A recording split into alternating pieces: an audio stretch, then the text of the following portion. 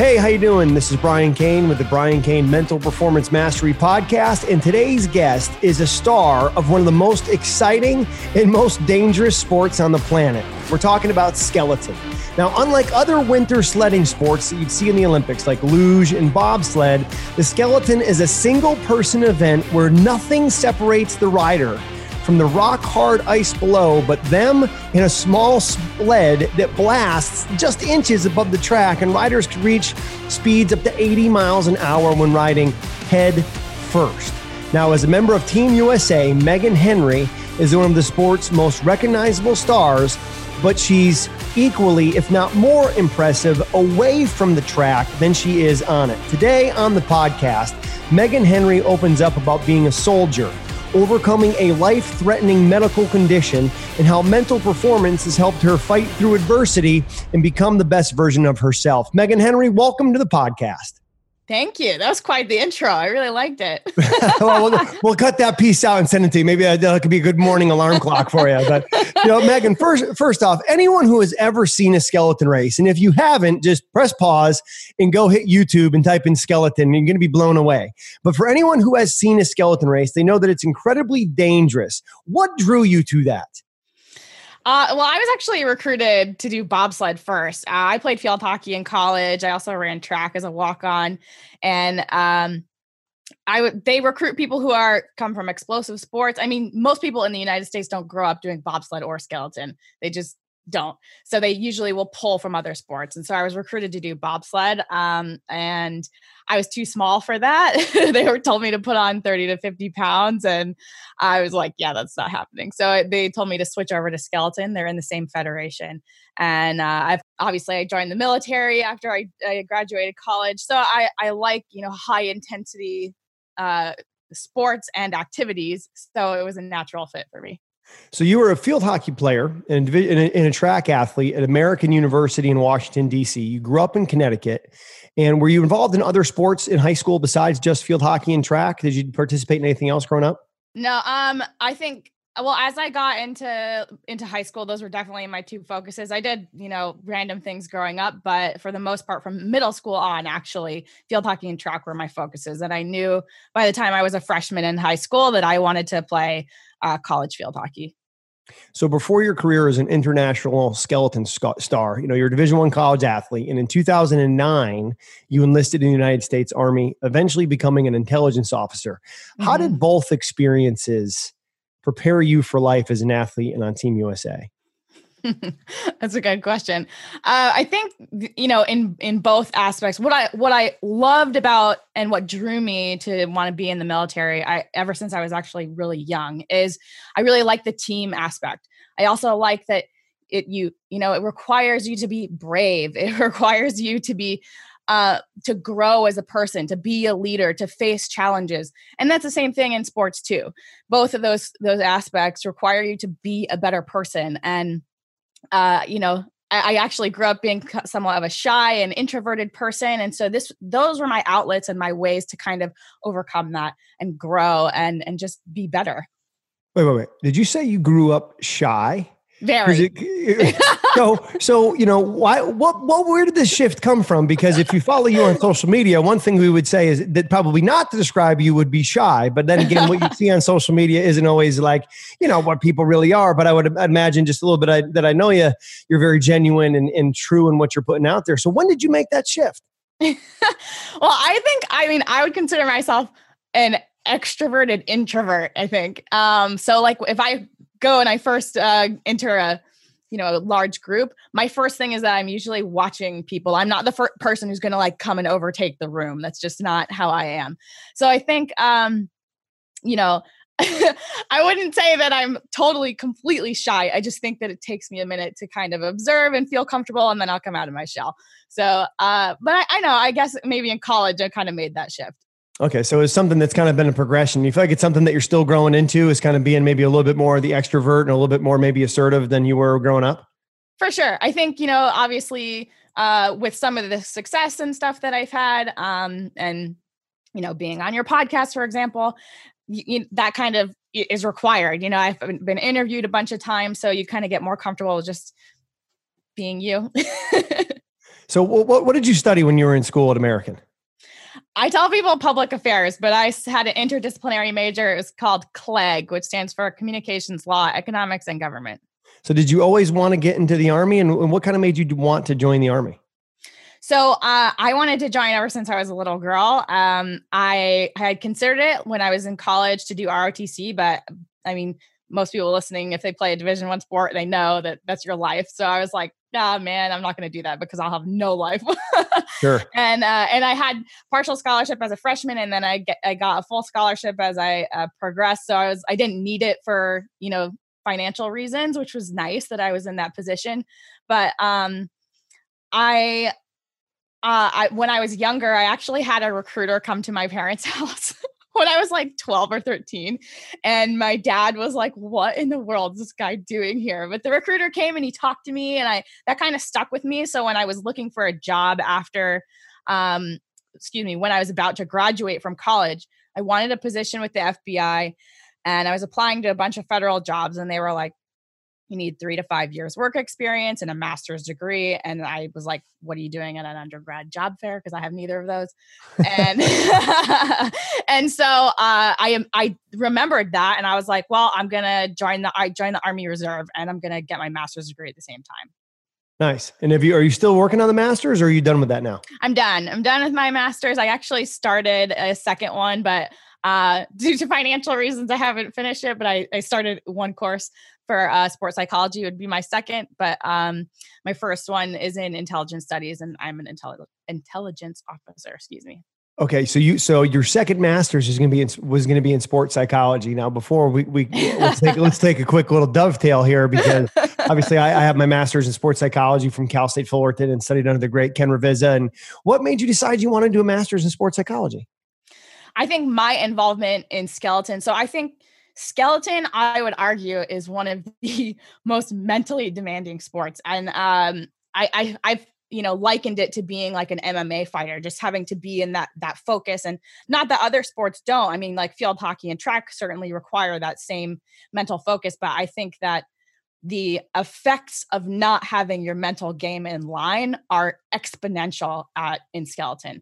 And so that was really noticeable to me early on in my career, that I did not have my mental stuff together.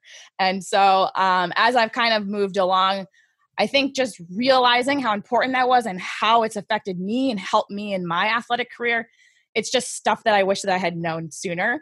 And so, I've gravitated towards that. I also minored in psychology in college, and I really like the mental side and seeing how people think and why they do things. And so that's kind of why I'm gravitated towards it.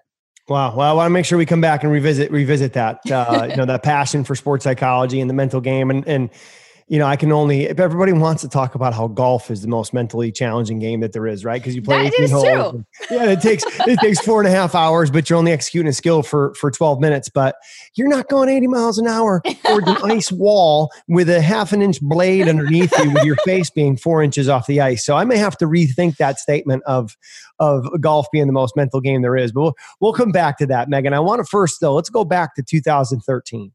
And in 2013, it's one of the most difficult times of your life. It's a year before the 2014 Olympic season, and you develop blood clots in your lungs. How concerned were the doctors? Extremely. So what ended up happening was, that was actually happened to be, in 2012. And I had just finished my season. Our season goes from October to March. And so in March of 2012, I had finished the season as a national champion, which was super exciting. And I went through that summer, and every year we do a combine test, which is kind of like the NFL combine, where, we're evaluated on sprints and lifts and agility. And I went to go take this combine, and I couldn't even do a warm-up lap. I was just extremely out of breath. I couldn't even carry a conversation.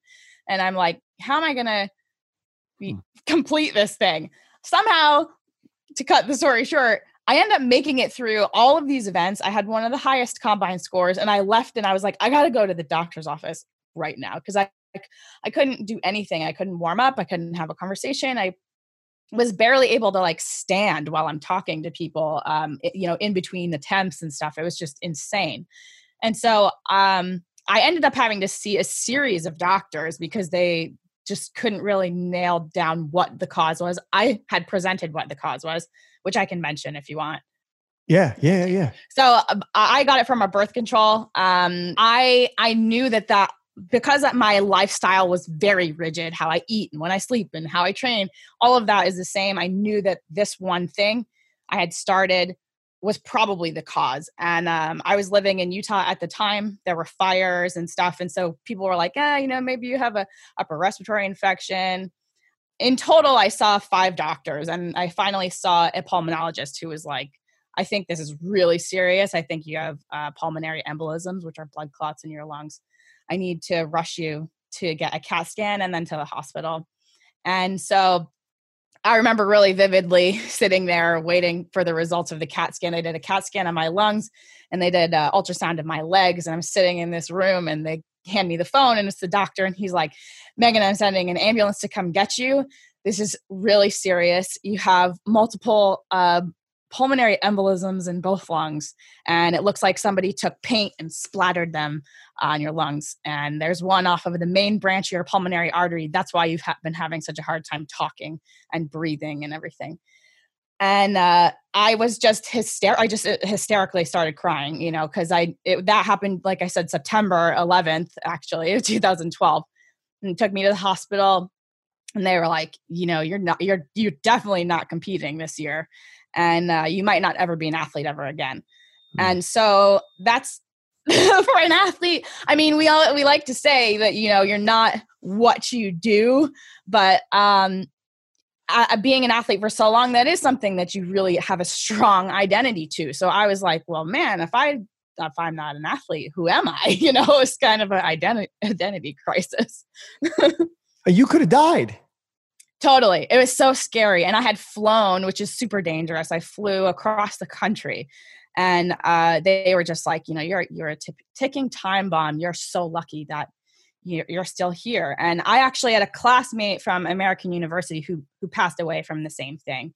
And I didn't know it at the time. And it was super scary because it was just like, not being able to breathe is horrible. That's why I can empathize with people who are going through the coronavirus issues right now.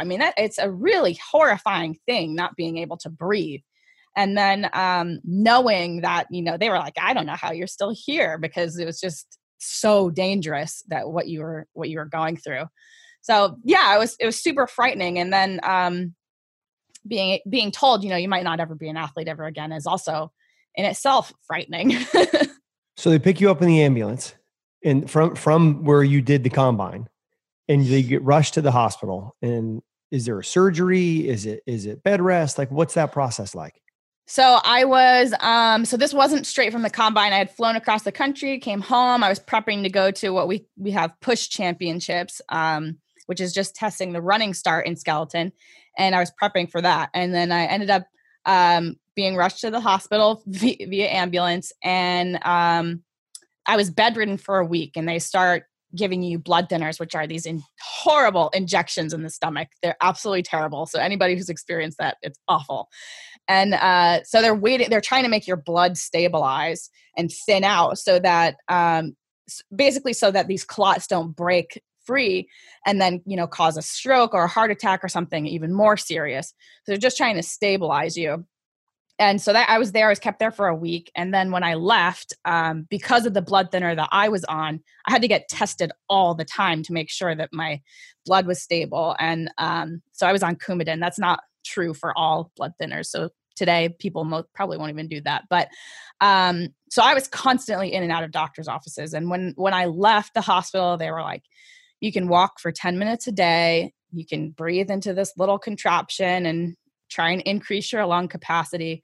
And for me, that was, bizarre, because I had gone from training 5 to 6 days a week, sometimes twice a day, to now being in arguably the best shape of my life, and being told you can walk for 10 minutes a day. And I was also in and out of the doctor's office in the beginning anyway, for sometimes 5 times a week. So I'm sitting here with like geriatric patients in the waiting room. It's just to completely flip my world upside down. It was really, really strange. And Megan, a lot of people when going through an experience like this, that they would feel, personally defeated and discouraged and depressed. And did you have any of those emotions? And if so, how did you overcome this experience? For sure. I really, I mentally had a really hard time, especially when I was always in and out of doctor's offices. That was draining, I think, emotionally.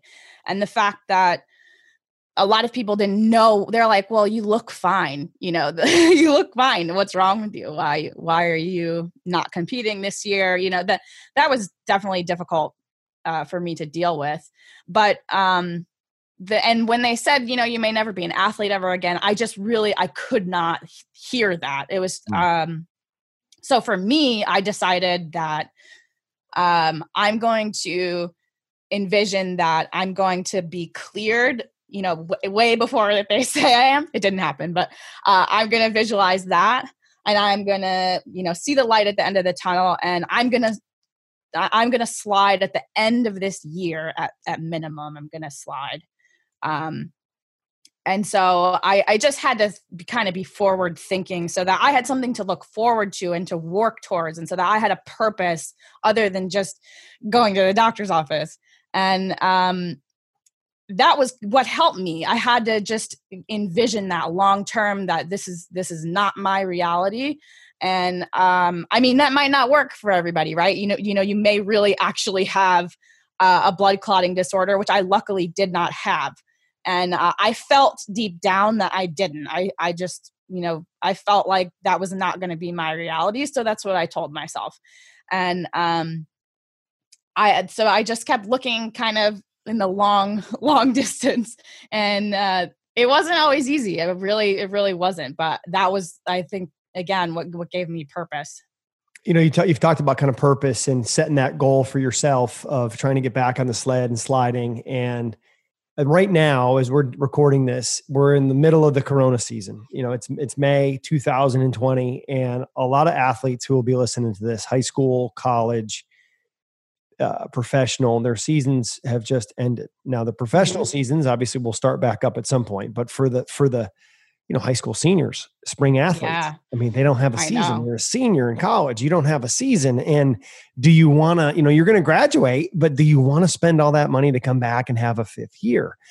So what you went through with being in the peak shape of your life, you're a national champion, and all of a sudden now that just all gets put on pause and completely outside of your control, put on pause. You don't know necessarily when it's going to come back to. It was similar to what athletes are going through right now with the Corona season. They just don't have a sickness. They just don't have a virus. It's the world that's shut them down per se. So what advice would you have for athletes right now that are going through this difficult time with the Corona season that, you can kind of relate to your experience when you're going through this sickness? That's a great question. I think for me, I also had to reflect on how well I had done and what I was proud of. I was so proud of how I was able to win national championships and kind of reflect on that. My heart breaks for the seniors because I can't imagine what that's like. I can't, even though what I went through is kind of similar. It is weird to not have sort of that closure to that chapter of your athletic career.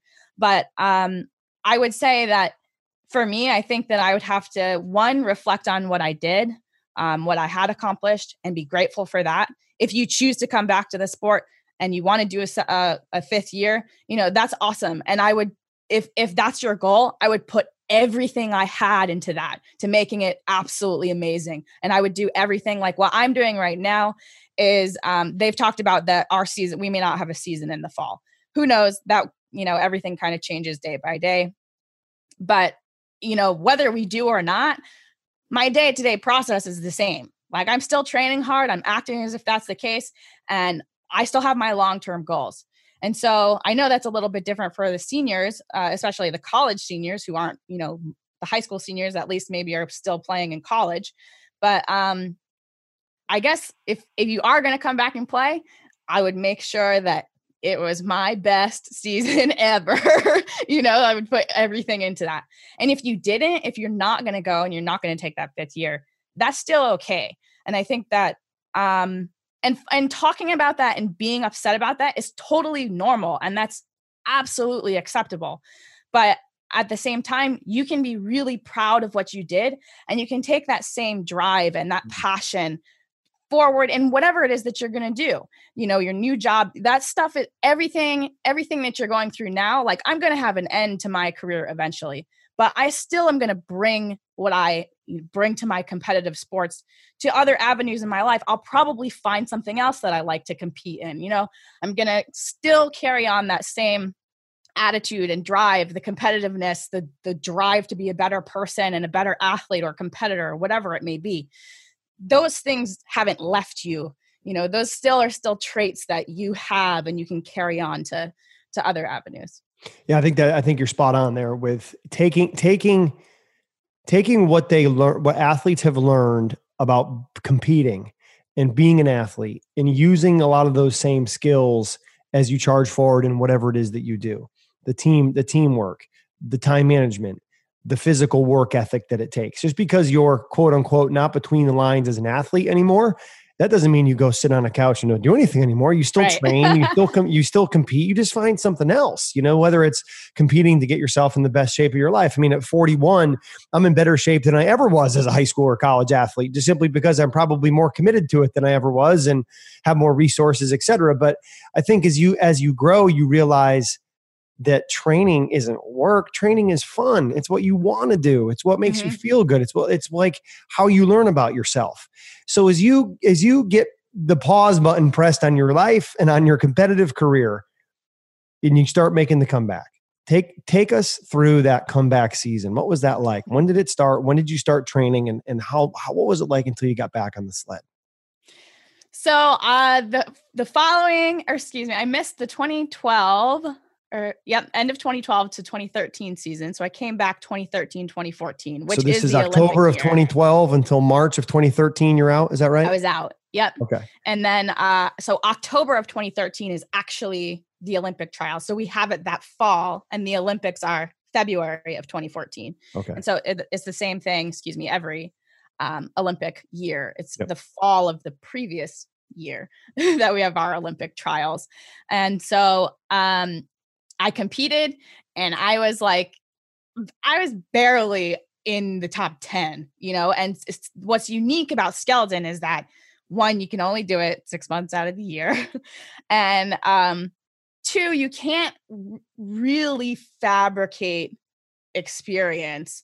I'll get back to that, because you can. I think now I've kind of changed my mindset in that, and I'm using that in my off season now. However, it's hard to, I would say it's hard to be like, okay, I've been sliding for 10 years when you've only been sliding for one, because there's just talent, skill, and the, processing mentally, all of these things they're skills that you have to grow.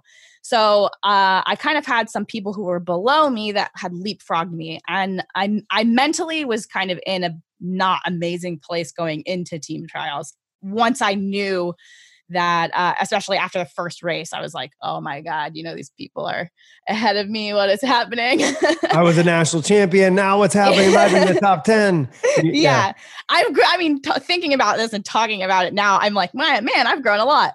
Yeah. So it's cool to talk about it. But, so for me, it was really hard. And once I knew, like, for sure, okay, I'm not going to make an Olympic team, then, I was just dead set on trying to just get better and get back to my foundational sliding skills rather than trying to force results. I think that was kind of what I was doing in the beginning. I'm like, oh, but I got to make this team, and you're trying to force things, and skeleton and most sports don't work like that. If you're not relaxed and fluid and calm, those results don't come. You can't force that. And so the following year, I was like, okay, I really just want to build myself up in ranking. And that's what I can do right now. That's what's under my control. And so I made the national team the following year, so 2014 to 2015. And so we have two circuits for the national team. One is World Cup. That's the top level. Those are the people who go to the Olympic Games. And then there's Intercontinental Cup, which is a national team. And I was like, well, I didn't make the World Cup team, but I'm going to qualify for World Championships, and I'm going to make the World Championship team, which isn't always easy to do from the Intercontinental Cup or ICC circuit because the points are scaled differently. World Cup gets more points based on rank and ICC doesn't.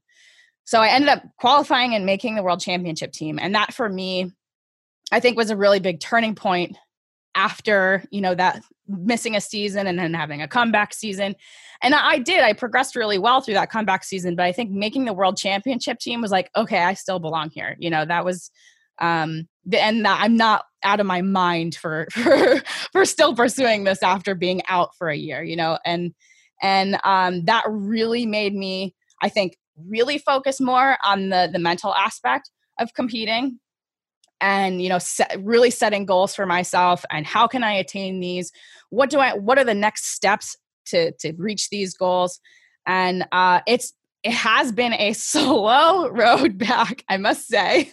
Like it really has, but nothing happens in the time that we want it to. It happens in the time that it's supposed to. And I think everything has worked out as it should. And I'm so happy. Like this year was the first year that this is years later, 5 years later, I made the World Championship team in 2015 and I made my first World Cup team in 2019. And however, in that time, I've gone up in rank and world ranking and national ranking. I made 2 additional World Championship teams. Like there are a lot of steps in there. There's a lot that's happened, but it was a slow road for me to make my World Cup team, my World Cup debut. But I had an awesome World Cup debut. It was, unbelievable. I loved every second of it. And I had a lot of really, really good results. And so I'm really looking forward to the next 2 years because for me, I'm quote unquote old. I'm 32. And so after the 22 Olympic Games, that's probably it for me. I'm retiring after, not probably, it is. I'm retiring after the 2022 Games. And knowing that the 2022 Olympic Games is going to be, your last go at skeleton in a world championship, Olympic type of environment, does that create pressure on you or does that actually increase the pleasure for you because hey, this is coming to an end in just a couple of years. So I'm going to exhaust every single opportunity I have and I'm going to enjoy this process. What has that mindset been like for you? I think it's a little bit of both. I think now, as I've grown as an athlete, I see it. And now that I've had my first real World Cup experience and competing at the highest level, I see it less as pressure. I think I used to see it as pressure. And I think that's probably why I didn't make the World Cup team until this past season, because I saw it as this is something I need to do versus something that I want to do. And now I see it as like, yeah, there's an expiration date here.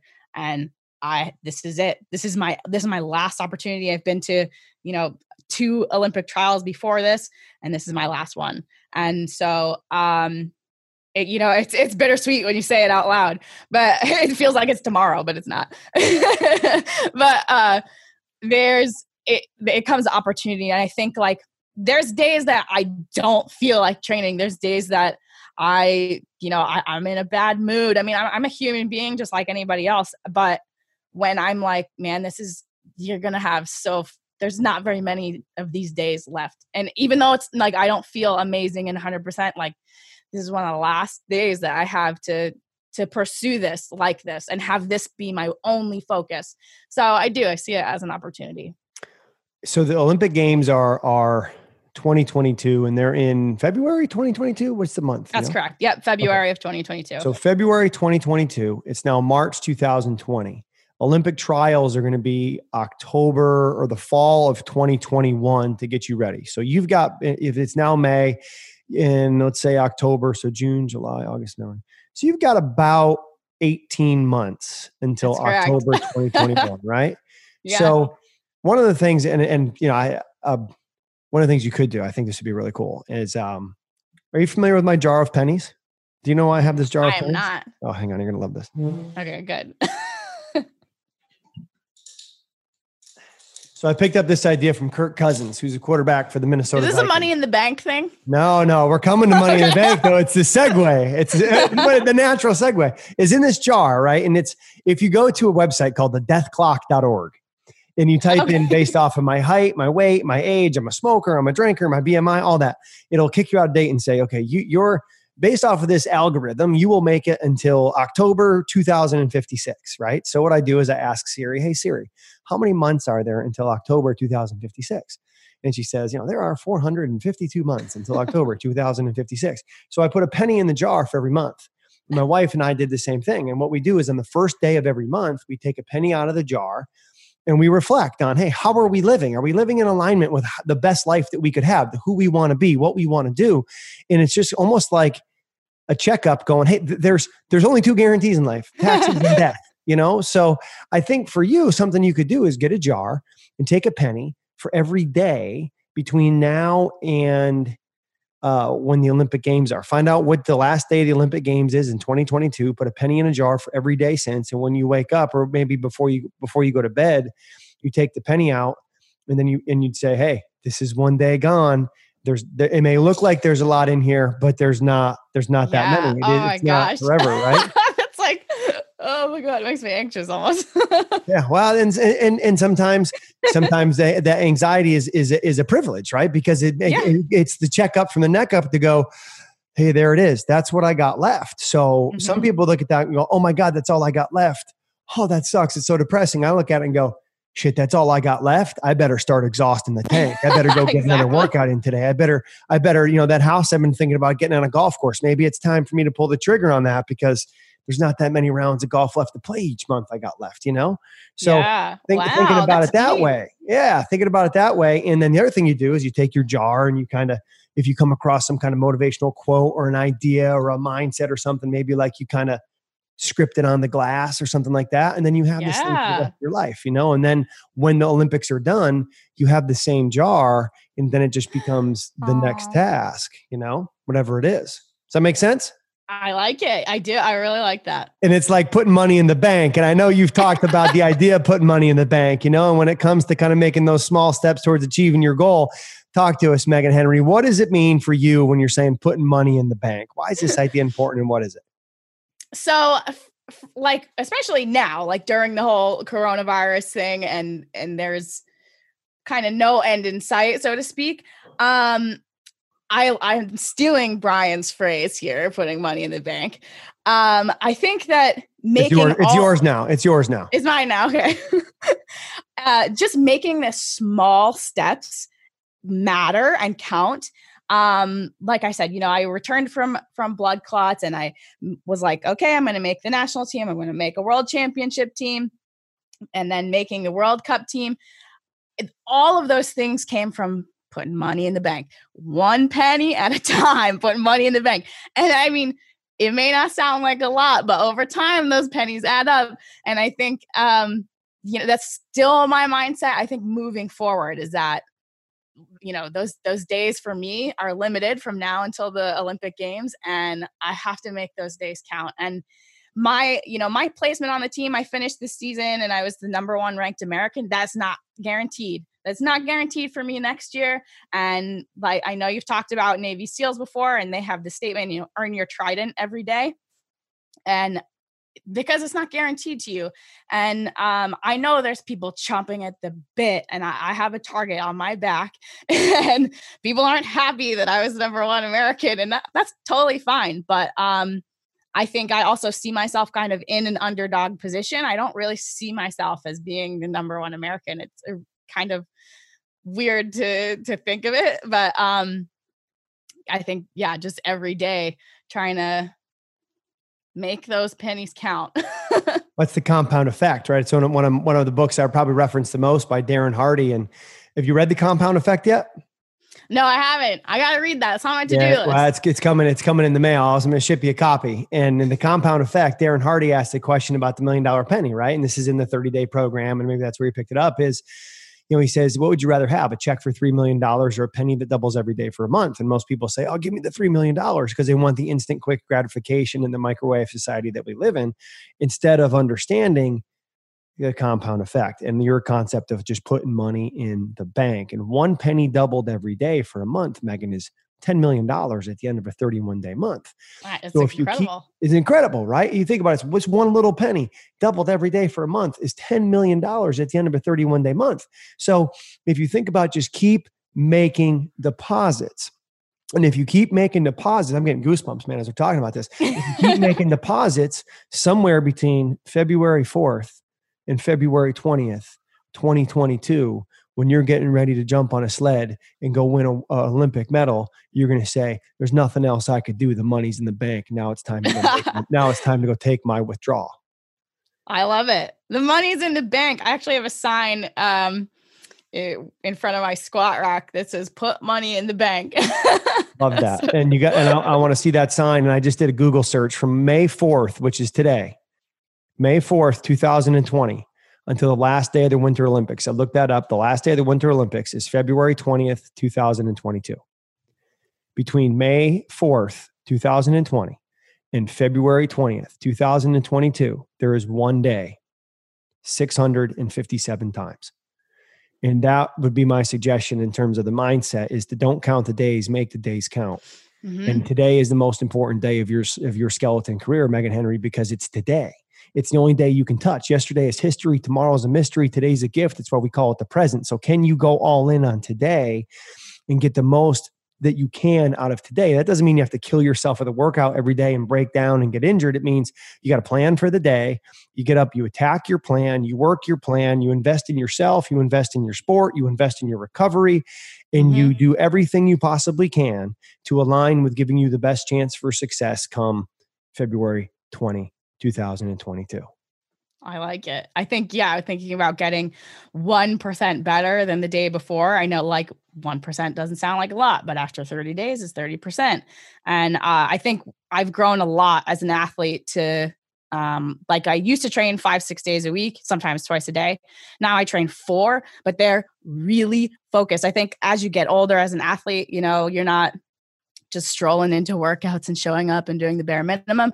Like when I go in and I work and I get stuff done, and I really value recovery. And I think that has added. And so I appreciate that you said that, are you considering your recovery? Are you getting better and doing that? Because I think a lot of athletes sometimes think that I got to be busting my butt every day in the gym. And if I'm not sore and sweating and all day long, like that's not necessarily the case. Like you need to be smart about what you're doing here, bro. You got to be training and recovering and sleep and all of that. Everything. It's like such a collective package, which I think is why I love being an athlete, because it's all got to be there. Well, especially at the level that you're at. You're trying to be the number one in the world. And when you're trying to be number one in the world, they're it's called the illusion of choice. The illusion of choice is, well, I get to make decisions on what I want to do. No, you want to be number one in the world. There are no decisions. There are no decisions. It's, does this help me get to where I want to be? Yes or no. Then I'm doing it or I'm not. Yeah. And a couple great things for you that I think you can take and use and add to your mindset. I see you taking notes there is 99% is a bitch. 100% is a breeze. If you're 99% committed to your nutrition, every time you drive by that McDonald's or the place that you like to go that is not going to fuel you for optimal performance, you have to make the decision. Is today the day I go in there or not? Yeah. Right? And when you're 100% committed and you just eliminate the decision making, and it's not for the rest of your life, it's just for the next day, 657 times. And Michael Phelps, here's another book to add to your list, right? As a guy who's to No Limits. Here's what we're talking about, right? Doesn't take a day off for 7 years. Is 1/7 advantage. Michael Phelps trained every day for like 7 years, right? He missed a day because he got his wisdom teeth removed, and he missed a day because there was a snowstorm in Baltimore and the pool was closed. Other than that, the guy was training every day. 3 parts of Michael Phelps' mindset in his mental training program. 1 was a daily breathing practice, right? Which we'll talk about kind of as a way to stay present. 2 is, he said, do what needs to be done, whether you feel like it or not. Just do the damn work. Nobody wants to hear your excuses. Do the work. Don't tell me about the labor. Just show me the baby. And then the 3rd one he said was, when you get knocked off course, get back on as quick as you can. Because not Michael Phelps, not me, not you, not the people listening to this. No one is perfect. Everyone is going to make mistakes, but to focus on progress, not perfection. Because if you set yourself up and the goal is perfection, which you're going to have to come really freaking close to perfection in 657 days to come home with a gold medal. But you can't focus on the perfection. You have to focus on making progress between now and then trust that your process is going to give you the damn product that you're looking for on that day. Does that make sense? For sure. Totally. You know, and you talked about 1% better every day. Megan Henry, have you read my book, The 1% Intention? Don't be mad at me, but no, I haven't. The question, you have not read it yet. So I wrote a book called The 1% Intention. Now let me share this with you. I'm going to send you the book. I don't want to ruin the story for you. But in the book, it talks about this. Everyone talks about 1% better. And I'm so fired up that you did, because most of the people that we have had on the podcast so far, UFC world champion Rich Franklin, Olympic silver medalist Lindsey Fry, you know, some of our guests, legit people. Yeah. Legit, right? I mean, we're trying to bring the best. Deneen Taylor, world champion in tie down calf roping. I think she won the world championship at 52.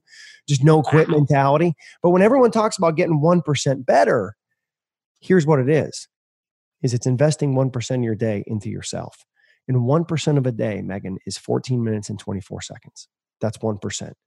You have 100 14-minute and 24-second segments of a 24-hour day. And if we want to get 1% better, then you say, okay, well, where am I investing that 1% of my time? My 14 minutes and 24 seconds. And personally, my 14-24 is 10 minutes of the daily calm meditation, 3 minutes of success hotline, 2 minutes of the daily stoic. Every day, couldn't pay me not to do it. And that's my 1% intention. Now, I know for you, you're currently going through our 30-day athletes program, which I intentionally tried to design to be about 14 minutes and 24 seconds a day. If you do the reading, some people read at different speeds, and watch the video. But how have mental performance techniques, like you've talked about so many today, putting money in the bank, controlling what you can control, visualization, having a process, I mean, you've talked about a ton of them already, is how have the mental performance techniques and things that you've learned, you know, helped you on your journey? Oh my gosh, immensely. Like I said, reflecting on my day one in skeleton, I've grown so much. But I think what I believe has set me apart from some of my teammates and competitors, I mean, I can't speak, I don't know what they do, but I like to think that it sets me apart, is that I have a really rigid morning routine. And sometimes that's really hard. Like when you're traveling a lot, you're changing time zones and switching countries. My morning routine is that I wake up usually like 5:30, and sometimes I'm competing at 9 or 10. So then I'll switch that even earlier, just so I have time to I don't feel rushed in the morning. But anyway, I wake up and I meditate, and I usually meditate for a minimum of 15 minutes, maybe 30, maybe up to an hour. It just depends on how much time that I have. So, and I like to meditate. Some of that is deliberate meditation, and some of that I might do a guided meditation. It depends how I feel. And also will include some sort of visualization or mental imagery. I also journal, and I talk about like some of the things that I'm grateful for. I talk about some of the things that my goals that I want to happen as if they have already happened or in the present moment. And I also do gratitude. I think that's really, really big. And so those are kind of the staples of my my morning routine that I do in and out of season. And nobody take my secrets. No, I'm kidding. It's not a secret. But I think it's allowed me to be really present and grounded, and has kind of changed how I approach competing and how I approach coming back from mistakes, and like how quickly you rebound. I think there's always going to be some sort of emotional reaction or response if you screw up, or there's frustration. Like, we're human beings, that stuff's going to happen. But I think being able to come back to the present moment and rebound quickly is super important, especially in skeleton. You have only 2 heats in a race. The Olympic Games, there's 4 heats over 2 days, but 2 heats is not a long time. You only have 6 practice runs, which is roughly 6 minutes before you compete. And I think that makes skeleton and bobsled, one of the most unique competitive atmospheres, because how many people do you know that have practiced for 6 minutes before they actually compete? Most people they're in training camps. They go to this, they have had a spring season and a fall season, and, summer camps and all of this. They're doing all of this outside training. And so being able to stay in the present moment and come back is absolutely massive for success in skeleton.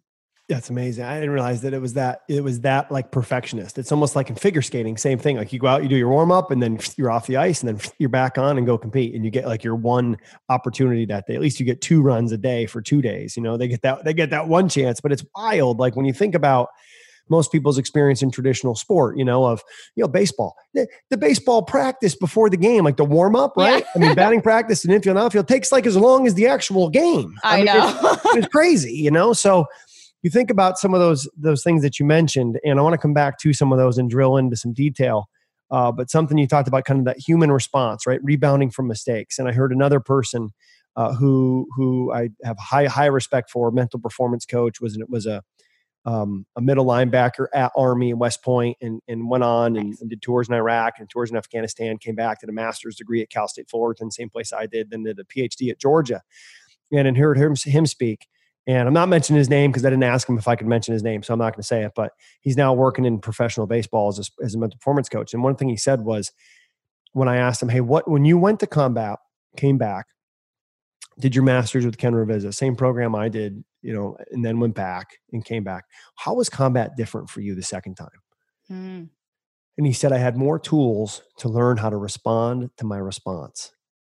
And I was like, well, what do you mean? He said, I had more training to learn how to respond to my emotions when you're getting gunfire, when you lose a soldier, when you're not getting the results you want. Things are long days and things are getting hard. He goes, I had more tools to respond to my response. So I had a more productive response, a more positive response, a more present response, and I was able to better lead. And I just thought that was so cool about responding to your response and almost saying, okay, press pause, take a, fly your mental drone up above yourself and say, Megan, are you having the right response to this situation? Okay. Bring that drone back down into you. Right. It's almost like having that evaluation, which is really, really hard to do. But the way I think you develop that skill is by what you're doing of meditation. And that's a big part of it. So when you're doing your meditation, Megan, is it something that you use an app like Headspace or Calm, or is it something that you just do on your own? Like, how do you do your meditation? I do it all. I mean, it really depends on how I'm feeling. Right now, I'm actually going through Sam Harris's Waking Up course. He has 50-day meditation course. I'm actually doing that as part of my guided meditation. I also really like Dr. Joe Dispenza, but I would say that his meditations are more along the lines of mental imagery, because you're kind of like thinking about something that you want to achieve or how you want to be. So that I think that's more like mental imagery side. So I would say that I do both of them together. Like I do both, like actual meditation, sometimes silent, sometimes guided, and sometimes the actual like thinking about mental imagery stuff that's not coming from me. So I have used Headspace, and I kind of just, like I said, I kind of just switch around. So right now I'm doing Sam Harris's Waking Up app. How do you differentiate between meditation and mental imagery? I think they're very. Well, before I say anything else, how do you differentiate between meditation and mental imagery? So I think meditation is more focusing on, for me anyway, I can't speak for everybody, but for me personally, I'm focusing on my breathing and trying to be really present and aware and like in control of my heart rate and trying to calm my thoughts. And this is again coming back to like your response, I guess, is that you're going to get lost in thoughts, but can you come back to your breathing and just focus on one thing? So I think that for me is the meditation aspect, and just sitting and being present and with yourself and kind of redirecting your thoughts, but not being overly judgmental to yourself either. And then I would say the mental imagery stuff is deliberate, I would say, visualization on something in particular. I mean, it could be, for me, obviously it's going to be sports oriented, but it could be you and your career, you visualizing what car you want to drive. I mean, it really could be anything. So I think for me, those are the different things, is that meditation is more being present and visualization is more thinking about something that I want. And if you're, if you follow your Instagram story and follow your Instagram posts, there's some pictures on there of you obviously at the gun range and dialing in the gun. And I'm assuming that ties in with some of the training that you're doing from the Army standpoint. Do you use visualization with shooting and learning some of the other tactics that you have to learn because of your role in the Army? That's a good question. I think, I haven't for most of my career, I think because I didn't really have these skills, but, and I also don't have to qualify that often, but I think for me, when I knew, so I actually had to qualify last summer. What do you And mean by I was like, qualify? qualify on the rifle, M16. Okay. And I was like, okay, I want to be an expert in this.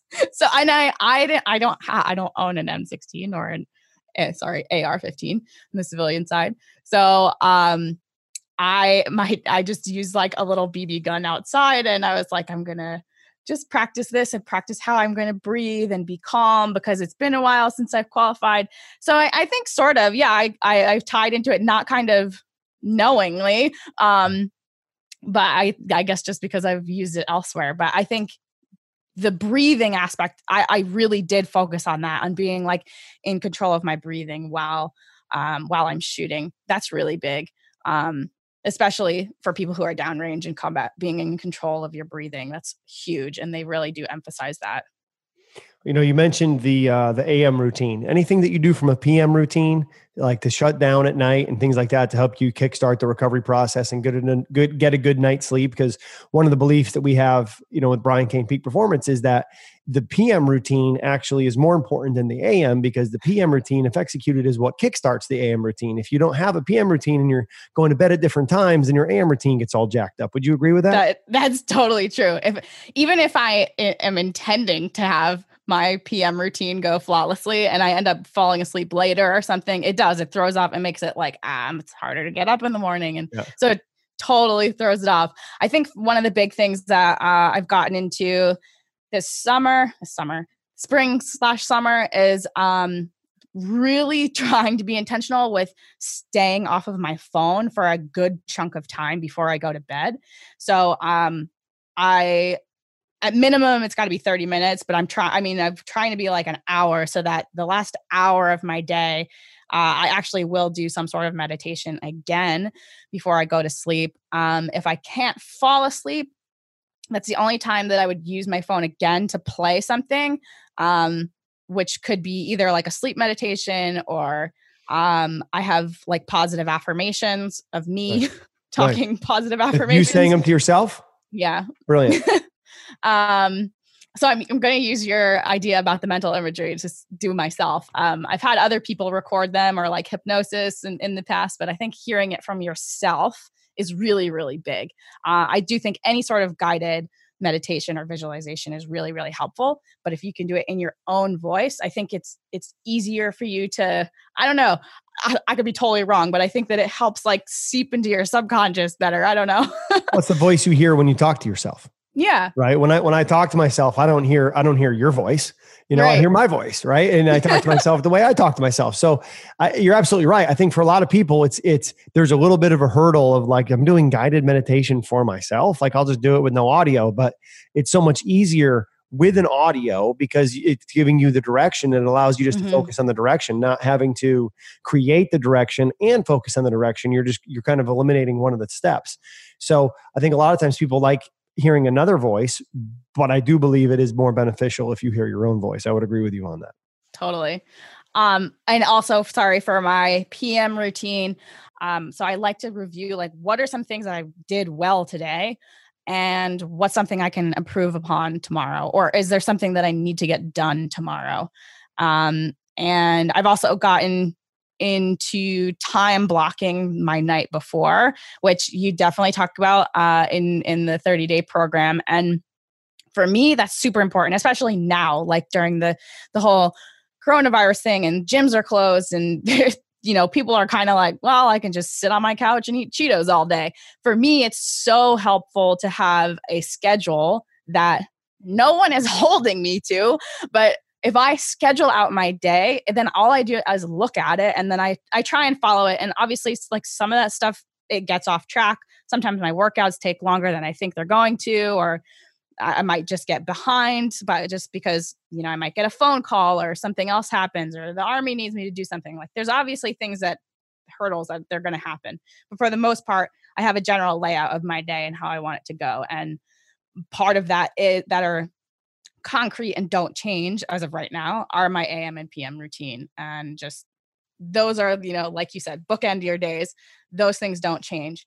And just having like general things I want to get done in between. And also like my workouts don't change and my recovery doesn't change. My meal times are basically the same every day. What are you doing? What do you do from a recovery standpoint? So I've added a lot of mobility into my program, and just like general stretching. I actually have a bio mat. I don't know if you know what that is. It's an infrared mat. So I don't have an infrared sauna, so I lay on an infrared mat. And so I lay on that for like 30 minutes a day. And, that's for now, that's what I'm doing. Usually I would incorporate like a physio or a massage and chiropractic, stuff like that. Right now, it's just all me, like mobility and stretching. I'm really focusing on foot yoga right now and kind of increasing my, foot dexterity, I suppose. Sure. Because I wear like in skeleton, we wear these brush spikes. They're basically like track spikes, and our feet are crammed into these tight little shoes. And so my ability to like move my toes and stuff is not as good as it should be. And I think that actually would be really helpful for me for athletic performance. I could be wrong, but I like to think it's true. And you say that as see if I have the mobility to do this, as I'm wearing yoga. Oh, I should have put them on. I should have put them on for this podcast. Yeah. So I was funny because I was in the cold tank before we did the call, and now I have the yoga toes on. It's kind of my routine. Is when I'm on the computer, I'm like, well, we put the yoga toes in, and then as part of the PM routine, my wife and I, we actually picked up, it was one of the best things we did. She made fun of me when I bought it, but we got an infrared sauna. And it's in the garage, and we literally go in there every night, and we'll sit there and we'll play like a game of Mancala where you have the little bees. Yeah. And then we'll do a 10-minute calm meditation. And then we kind of just sit and we do a little reflection kind of on how the day went and go through a well, better, how, which is like, hey, this is what went well for me today. This is what I think I can do better tomorrow. Here's how I'm going to do it. So that there's a pressing pause kind of and like reflecting. And one of the things that you mentioned with the journal, right? And journaling. And I think a lot of people are aware of the benefits of journaling, but they just have a hard time getting started because they're like, well, what do I journal? So remove the obstacle for the people listening saying, well, I want to journal and I should journal, but I don't because I don't know what to do. So what does Megan Henry journal about? If you would share with us. As she's hunting for her journal. Fantastic. I have a couple. So I have a blank one. And then I have right now the Daily Athlete Journal. I like this because it prompts you. So like in the morning, the daily dose, what am I grateful for? Daily growth, what can I improve or do differently? Daily 3, action tasks or steps that will push me towards my goals. And then there's one for night, and you go over a bunch of these things. Nice. I also am a fan of Brendan Burchard's high performance journal, high performance habits journal. Yep. I like that too. Because I like being prompted. I'm an athlete. I'm good at being told what to do. So I like having that out for me. But I also, in my blank journal, that's kind of where I'll go over like my goals and my mental visualizations for what I want to happen to me and my gratitude. And so hopefully that is helpful. Yeah, I think that's super helpful. You know what's going to be even more helpful is when you come out with the Megan Henry Success Journal. God. You make a journal that you use for yourself. You take little pieces of all the things that you like and all the things that you're doing. You make your own. And now everybody can have a chance to follow. There we go. Because you're giving them direction. And then it's just another opportunity for you to continue to impact lives like I know is so important to you. And, like you're doing here with the podcast. And looking forward to that journal. That'll be fantastic when it comes out. It will be. We'll call it the Savage Journal. How about that? There you go. Because on your Instagram now, it says the Savage Miglet, I think is your name, right? Where does that come from? That's correct. So I guess kind of in the Army, people used to call me, we used to say beast mode. And then also they called me savage. I guess because I think the true definition of savage is actually not that nice, but, but I think slang, it's appropriate. I think because I am a small person. I'm 5'2". I'm like 120 to 125 pounds, depending on when in my life you've met me. And so I think that I'm becoming, I guess, in a way that I am really strong and fast and powerful. And I can be even though I'm shy, I can also be outspoken, and I'm really driven. And I think that sometimes that takes people by surprise, because they're like, there's this little girl and she is savage. like, she is savage. Exactly. And I think I impressed a lot of people in the military, just with my physical capability and my drive. And I think that they just weren't expecting it. And so that's where it comes from. It's awesome. I love it. I love it. So if you're not yet following the Savage Meglet, Meglet. So the Savage Meglet on Instagram, make sure you engage there with Megan Henry. And Megan, like we mentioned earlier, in addition to your skeleton career, right, you're also an intelligence officer in the Army. You've got a master's degree. You've been a Division I college star. You're a World Cup medalist. Like, how do you stay present and focused with so much you got going on in your life? Is it just the time blocking, or are there other things that you use? Because I do think time blocking is one of the most important strategies people can figure out. It's super helpful. I think, well, I actually have a course coming up so I'm a first lieutenant now, and I need to take what's called a captain's career course before you can get promoted to captain. And so part of that for me is distance learning. So it's on the computer. And so, which is lucky that I get to do part of it by computer. But I think I've had to go to courses in Arizona. I went in 2016 and I was there for 5 months, and having to go and be in a classroom all day. And then at the end of the day, go. And I had to still be training. I was still doing my workouts on my own. And I don't know. It's just kind of like being a student athlete. I think that just the time management skills started there, being a collegiate athlete and having to balance going to class, doing your homework, going to practice, going to sports medicine. I think that all ties together. And so it wasn't hard for me. I think just having that experience beforehand, and even now it's just kind of managing your day and making sure that, for me, I think time blocking again is so crucial, because it makes it easy, and you're being accountable to yourself. And it's also easy to know, like, did I do this? Yes or no? It's very black and white. Did I get this done? So I don't know. And I work well under time constraints. And I think a lot of people do. If you have a deadline that you have to meet, like, I don't know, I work well with that. Yeah, I think it's as athletes and competitors, we're always good at having a deadline. If I have a goal, I can see the finish line, I know what direction I'm going in. And right now, it's challenging because with the coronavirus, we never know what's going to happen. We don't know when the deadline is. We don't know when we're going to be able to go to a restaurant again, let alone compete, right? So right. What would you say to young athletes out there who want to achieve the levels of success that you've experienced, but they're facing obstacles that they're not sure they can overcome? Is there anything that you would say to them?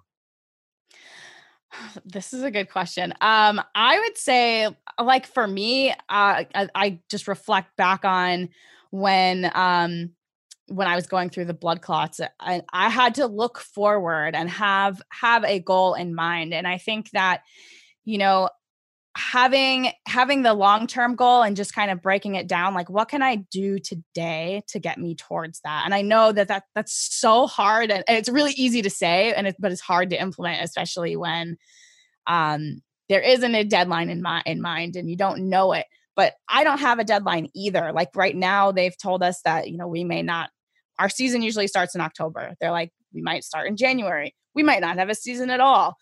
It depends on X, Y, and Z. But I'm operating as though my season's going to start at this time. And if it doesn't, I'm going to keep doing what I'm doing. Yeah. So for me, it's just, I know what I can do today, and I'm going to do that to the best of my ability. And I can't change. I think going back to what you emphasize is what is it that you can control right now? Mm-hmm. And for me, I can control when I train, how I eat, when I go to bed. These are the things that are in my control. And if it comes to September and my season's not going to start in October, then I will adjust. And I think one of the best skills from me being in the military, but also being an athlete, is being adaptable. That's like one of the most useful skills, is being adaptable, because especially in the military, your mission could be this, and then 5 minutes later, it could be something else, or it could be totally canceled. And I think being able to adjust and be comfortable with the unknown and the uncomfortable, I think, those are super amazing skills that will carry you, and far beyond the coronavirus. So that's my advice. So, Megan, you just said something I think that is so important for the listeners to understand is get comfortable being uncomfortable.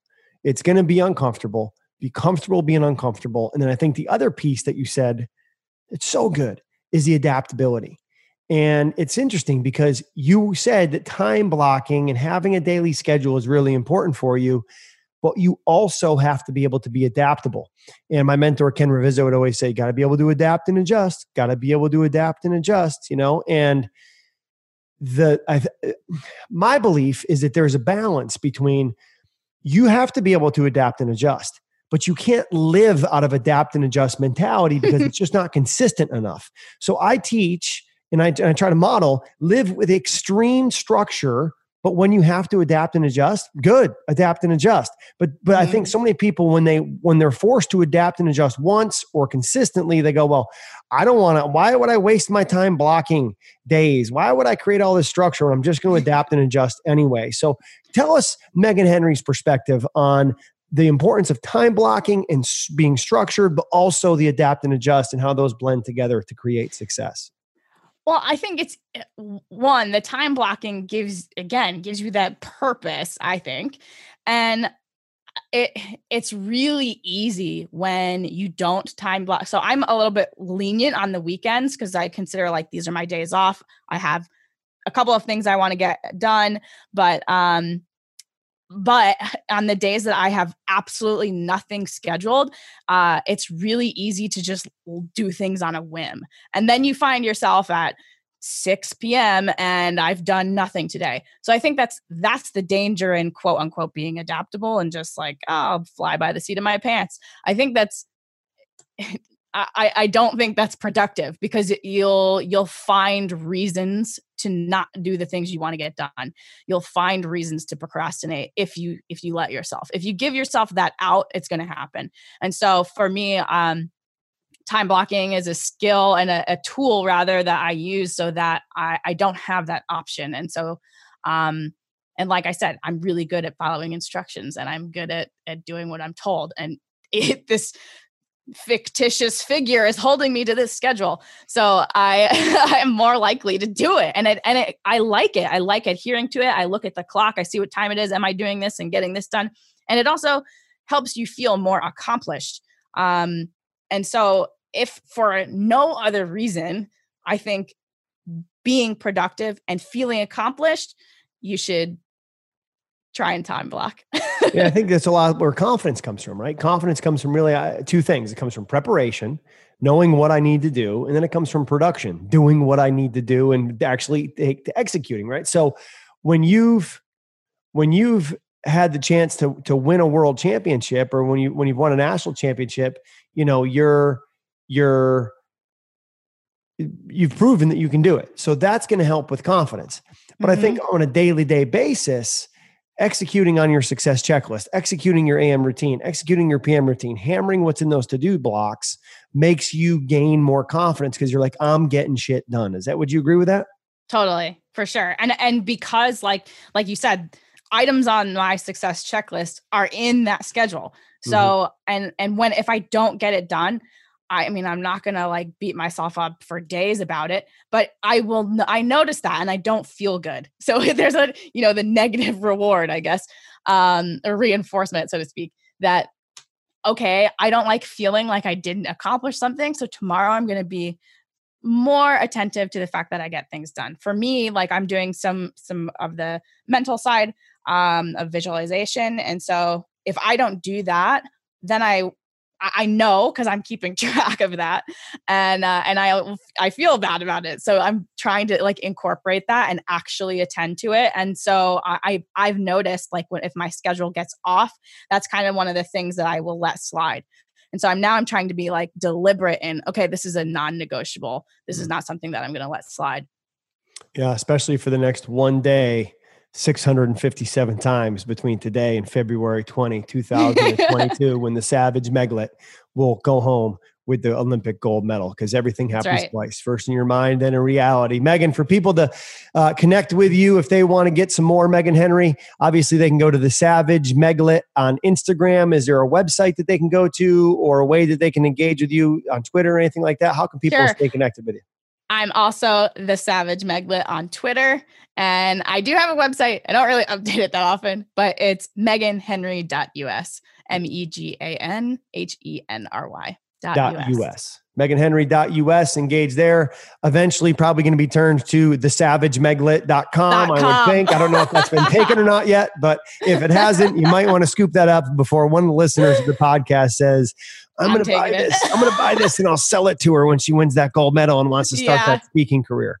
So awesome. Well, Megan Henry, thank you for joining us. This has been incredible. I appreciate your service. I appreciate what you're doing, for the U.S. Army. And I appreciate just your willingness to share your story and the inspiration that our listeners are going to get from this. I know I'm fired up. I feel like I need to go get another workout in right now, because I feel like as I listen to you talk, I'm like, okay, it's time to go get some. Let's go get at it. So thanks for joining us today, Megan.